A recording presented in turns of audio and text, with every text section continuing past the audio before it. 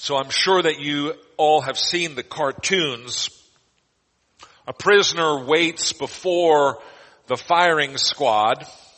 An execution, just a cigarette, please, he says, to calm my nerves. It's a small courtesy, a simple kindness easily granted, but the absurdity of the joke is that we all know that the inevitable will come in a moment. A volley of gunshots will ring out, and the small courtesy, the simple kindness will be transformed into a hollow and ghoulish gesture. Now, maybe I take too many life lessons from the funny pages, but here's a piece of advice for you. If you ever find yourself a condemned man standing before a firing squad with one final request left to you, don't ask for a cigarette. Ask for a pardon. The Apostle Paul writes, there is therefore now no condemnation for those who are in Christ Jesus. Those who are in Christ have received a pardon. They are free to go. The firing squad is sent home. No final cigarette is needed. There won't be an execution today or ever for those who are in Christ.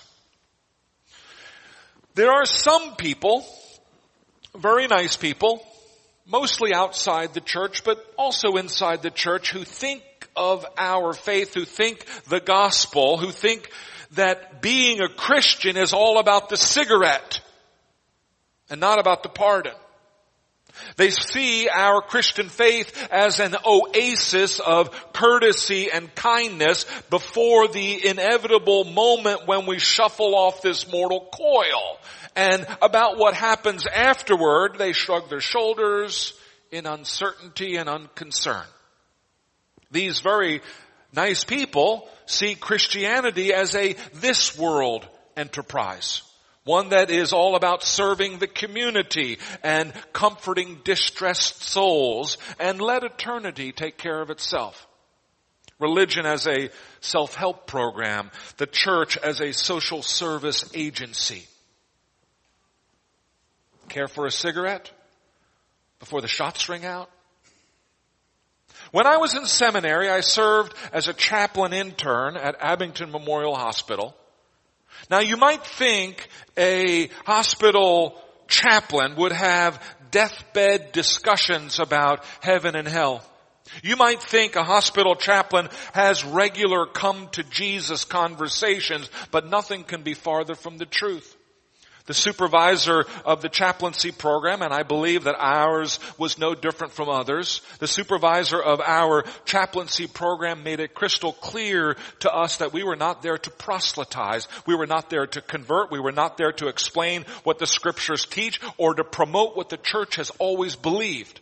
Our job was to listen sympathetically, to help patients explore and access their own faith resources, and to support patients in their unique life journey wherever that may lead. Would you like your cigarette filtered or unfiltered? Do you prefer menthol or regular? Now, don't misunderstand me. As Christians, we are called to grieve with those who grieve, to sit with those in pain. We're called to alleviate suffering and to bear the burdens of others. We are called to generosity and compassion, absolutely. But it is a total and diabolical misunderstanding of Jesus to think that all the gospel has to offer is the cigarette, courteous and kind though it may be, and not the pardon. Am I being too obscure? I hope I'm not preaching the right sermon to the wrong church or the wrong sermon in the right church. Sometimes it's hard to tell with the frozen chosen. John Piper writes, the essence of Christianity is that God is the supreme value in the universe, that we do not honor God as supremely valuable. that we are therefore guilty and under his omnipotent wrath, and he alone can rescue us from his own condemnation, which he has done through the death and resurrection of his Son, Jesus Christ, for everyone who is in Christ. Knowing this, if we promote housing and jobs and healthcare and sobriety and family life minus this message, we are not Christian. We are cruel. Those who stand before the firing squad of God's omnipotent wrath don't need a final cigarette. They need to hear the good news that a complete and total pardon is available to those who are in Christ. There is, therefore, now no condemnation for those who are in Christ Jesus. Thanks be to God. This morning we continue our sermon series through Paul's epistle to the Romans. It seems like we've been reading and rereading those same verses at the end there of Romans chapter 7. They're very important verses. And this morning to those verses we've added a couple verses from chapter 8. For the rest of this sermon, I want to dig into a single two-word phrase from Romans chapter 8. That phrase is in Christ. It shows up twice in our readings this morning, back to back, in verses 1 and 2. There is therefore now no condemnation for those who are in Christ, Jesus. For the law of the Spirit of life has set you free in Christ, Jesus, from the law of sin and death. This expression in Christ and its equivalents, there are a number of equivalents in Him, in the Lord, shows up in the New Testament at least 242 times. 242. That's a lot. This is a really important idea. And I don't want anyone to leave here today without understanding this important Christian idea. Being in Christ is one of the basic essential ideas of the New Testament, and we actually miss the entire meaning of Scripture if we don't wrap our mind around this one idea. And each and every person needs to be able to answer for themselves the most important question in the world. Am I in Christ? The technical theological term for being in Christ is union with Christ or identification with Christ. This is a very deep doctrine. We will only scratch the surface today. We're going to revisit this in the future. But let me begin by saying that union with Christ or identification with Christ or being in Christ is a work of the Holy Spirit. Explaining to his disciples what will happen when they would later receive the Holy Spirit, Jesus says, in that day, when you receive the Holy Spirit, you will know that I am in my Father and you in me and I in you. You in me is how Jesus describes his disciples' future Holy Ghost powered relationship with himself. You in me, union with Christ, identification with Christ. Jesus uses a whole bunch of different images and metaphors to explain how we are in Christ, but the one that's probably most familiar to us is the vine and the branches. Jesus says, I am the vine, you are the branches. If you remain in me and I in you, you will bear much fruit. Apart from me, you can do nothing. If you do not remain in me, you are like a branch that is thrown away and withers. Such branches are picked up and thrown into the fire and burned. I hope you see the stark contrast that Jesus draws between those who are in Christ and those who aren't. Jesus says the one will bear much fruit and the other will be thrown into the fire. This is a life and death difference, which is why it's important to be able to answer the question for ourselves, am I in Christ? Our union with Christ is comprehensive According to Scripture, we are identified with Christ at each crucial stage in Christ's redemptive history. To begin, the believer is identified with Christ in his death. We have been united with him in a death like his, Paul writes in Romans 6:5. But we're also identified with him in his resurrection. You have been raised with Christ, Colossians 3:1. The believer is identified with Christ in his ascension. God, being rich in mercy, made us alive together with Christ. By grace you have been saved, and raised us up with him and seated us with him in the heavenly places in Christ Jesus. And also in his reign. If we have died with him, we will also will live with him. If we endure, we will also reign with him. And the believer is even identified with Christ in Christ's glory. We are children of God and fellow heirs with Christ, that we may be glorified with him.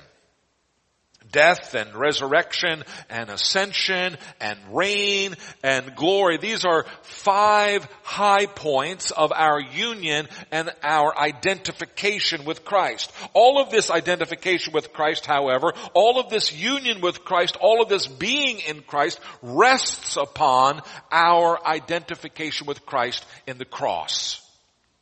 Here's how Paul explains it. For our God made him to be sin who knew no sin. That's Jesus. So that in him, in Jesus, we might become the righteousness of God. Believe it or not, this one verse is the gospel in a nutshell. What should have happened to us happened to Jesus. And what we should have been doing, Jesus did for us. Our sin falls on Jesus, and the righteousness of Jesus falls on us, all by being in Christ, all by union with Christ. Now there are 2 parts to this work of the cross. The first part is that Christ dies for our sin. By divine and eternal law, sin requires a penalty of death, and even God, who is unchanging and always true to himself, cannot remove that requirement. God is the author of the law, and God's law reflects his own mind, his own heart, and his own holiness. He can no more gloss over or ignore his law than he can gloss over or ignore his own nature. God doesn't ignore our sin, and God certainly doesn't ignore his law. What God does instead is take upon himself the penalty required by his law for our sin. God is the lawgiver. God is the judge. And God also, in Christ, is the sacrificial lamb who bears the wrath of that law on our behalf. At the cross, God did not ignore our sin. God did not ignore his own law. Rather, at the cross, God placed the full penalty of our sin on himself in Christ Jesus. We are pardoned of our sin, not because the lawgiver said, oh, never mind, it's no big deal. We are pardoned of our sin because the lawgiver paid the penalty himself. So, side 1 of the work of the cross is that Christ dies for our sin. By union with Christ, by identification with Christ, our sins are placed on him, and he dies the death that we deserve to die. Side 2 is that the full righteousness of Jesus is credited to us. Jesus lived a perfect life. Jesus fulfilled the law of God. He never sinned. He never did anything wrong or evil. He actively did whatever the law required. He did everything right and good. And guess what? By union with Christ, by identification with Christ, we are credited with that perfect record of righteousness. It is mind-blowing if you can wrap your mind around this idea. And let me add to the mind-blowingness of that truth that the Bible tells us that divine favor and blessing are given to everyone who keeps God's law. So not only do we receive a perfect record of Christ, we also receive all of God's favor and blessing that goes with that perfect record. In the identification with Christ, in union with Christ, two things happen. Sometimes we call this the double exchange. Christ gets our sin and the punishment that goes with our sin, and we get Christ's perfect righteousness and all the blessings that go with that righteousness. Now, if that double exchange doesn't seem fair to you, you're right. It's not fair. If we are in Christ, we don't get what's fair. We don't get what we deserve. We get better than we deserve. We get mercy and grace and blessing and favor instead of wrath and judgment. Thanks be to God. All by union with Christ, all by being in Christ. In his epistle to the Romans, Paul begins by pointing out that everyone has a sin problem, that all have sinned and fall short of the glory of God. Atheists and pagans, of course, we know they fall short of the glory of God, but also well-meaning religious people too. Church people, elders, pastors, they don't meet God's standard either. When Paul says that all have sinned, he really does mean all. And the problem kicks in when we realize that the wages of sin is death. And so, when Paul tells us that the gospel is the power of God for salvation to everyone who believes, we get a glimmer of hope. You and I are sinners. God condemns and he executes sinners, which means we've got this problem, a problem that we are actually incapable of fixing ourselves. But fortunately, God is merciful and God intervenes on our behalf, doing for us what we can't do for ourselves. Paul explains it this way. While we were still helpless, at the right time, Christ died for the ungodly. The gospel reveals a righteousness that is based not on works, not on good deeds, but that is based on faith through and through. The gospel reveals that we can stand before God without fear, not because of what we've done or because of our own record, but because of our faith in Christ who has done it all for us. And so Paul can triumphantly announce there is therefore now no condemnation for those who are in Christ Jesus. By union with Christ, by being in Christ, two big things happen for us. One is that the death of Christ pays the entire penalty for our sin. And two is that the life Christ lived is credited to our account. And if we are in Christ, there is no condemnation. There is only God's favor and blessing. Thanks be to God. This is the good news of the gospel. All right, so that is my rambling explanation of union with Christ. We're going to revisit this doctrine again in the future. It's an important one, and I wanted you to at least get a first hearing on this. But this morning, let me close by reminding you of the most important question in the world. A question that each and every individual has to answer for themselves, and that question is, am I in Christ? Paul says that there is no condemnation for those who are in Christ, which is a powerful reassurance and a comfort to know that the God and the creator of the entire universe is for us and is blessing us and is looking upon us with favor because we're in Christ. But we need to ask, am I in Christ? Or does God's condemnation remain on me? Jesus said, he who believes in the Son has eternal life. But he who does not obey the Son will not see life, but the wrath of God abides on him.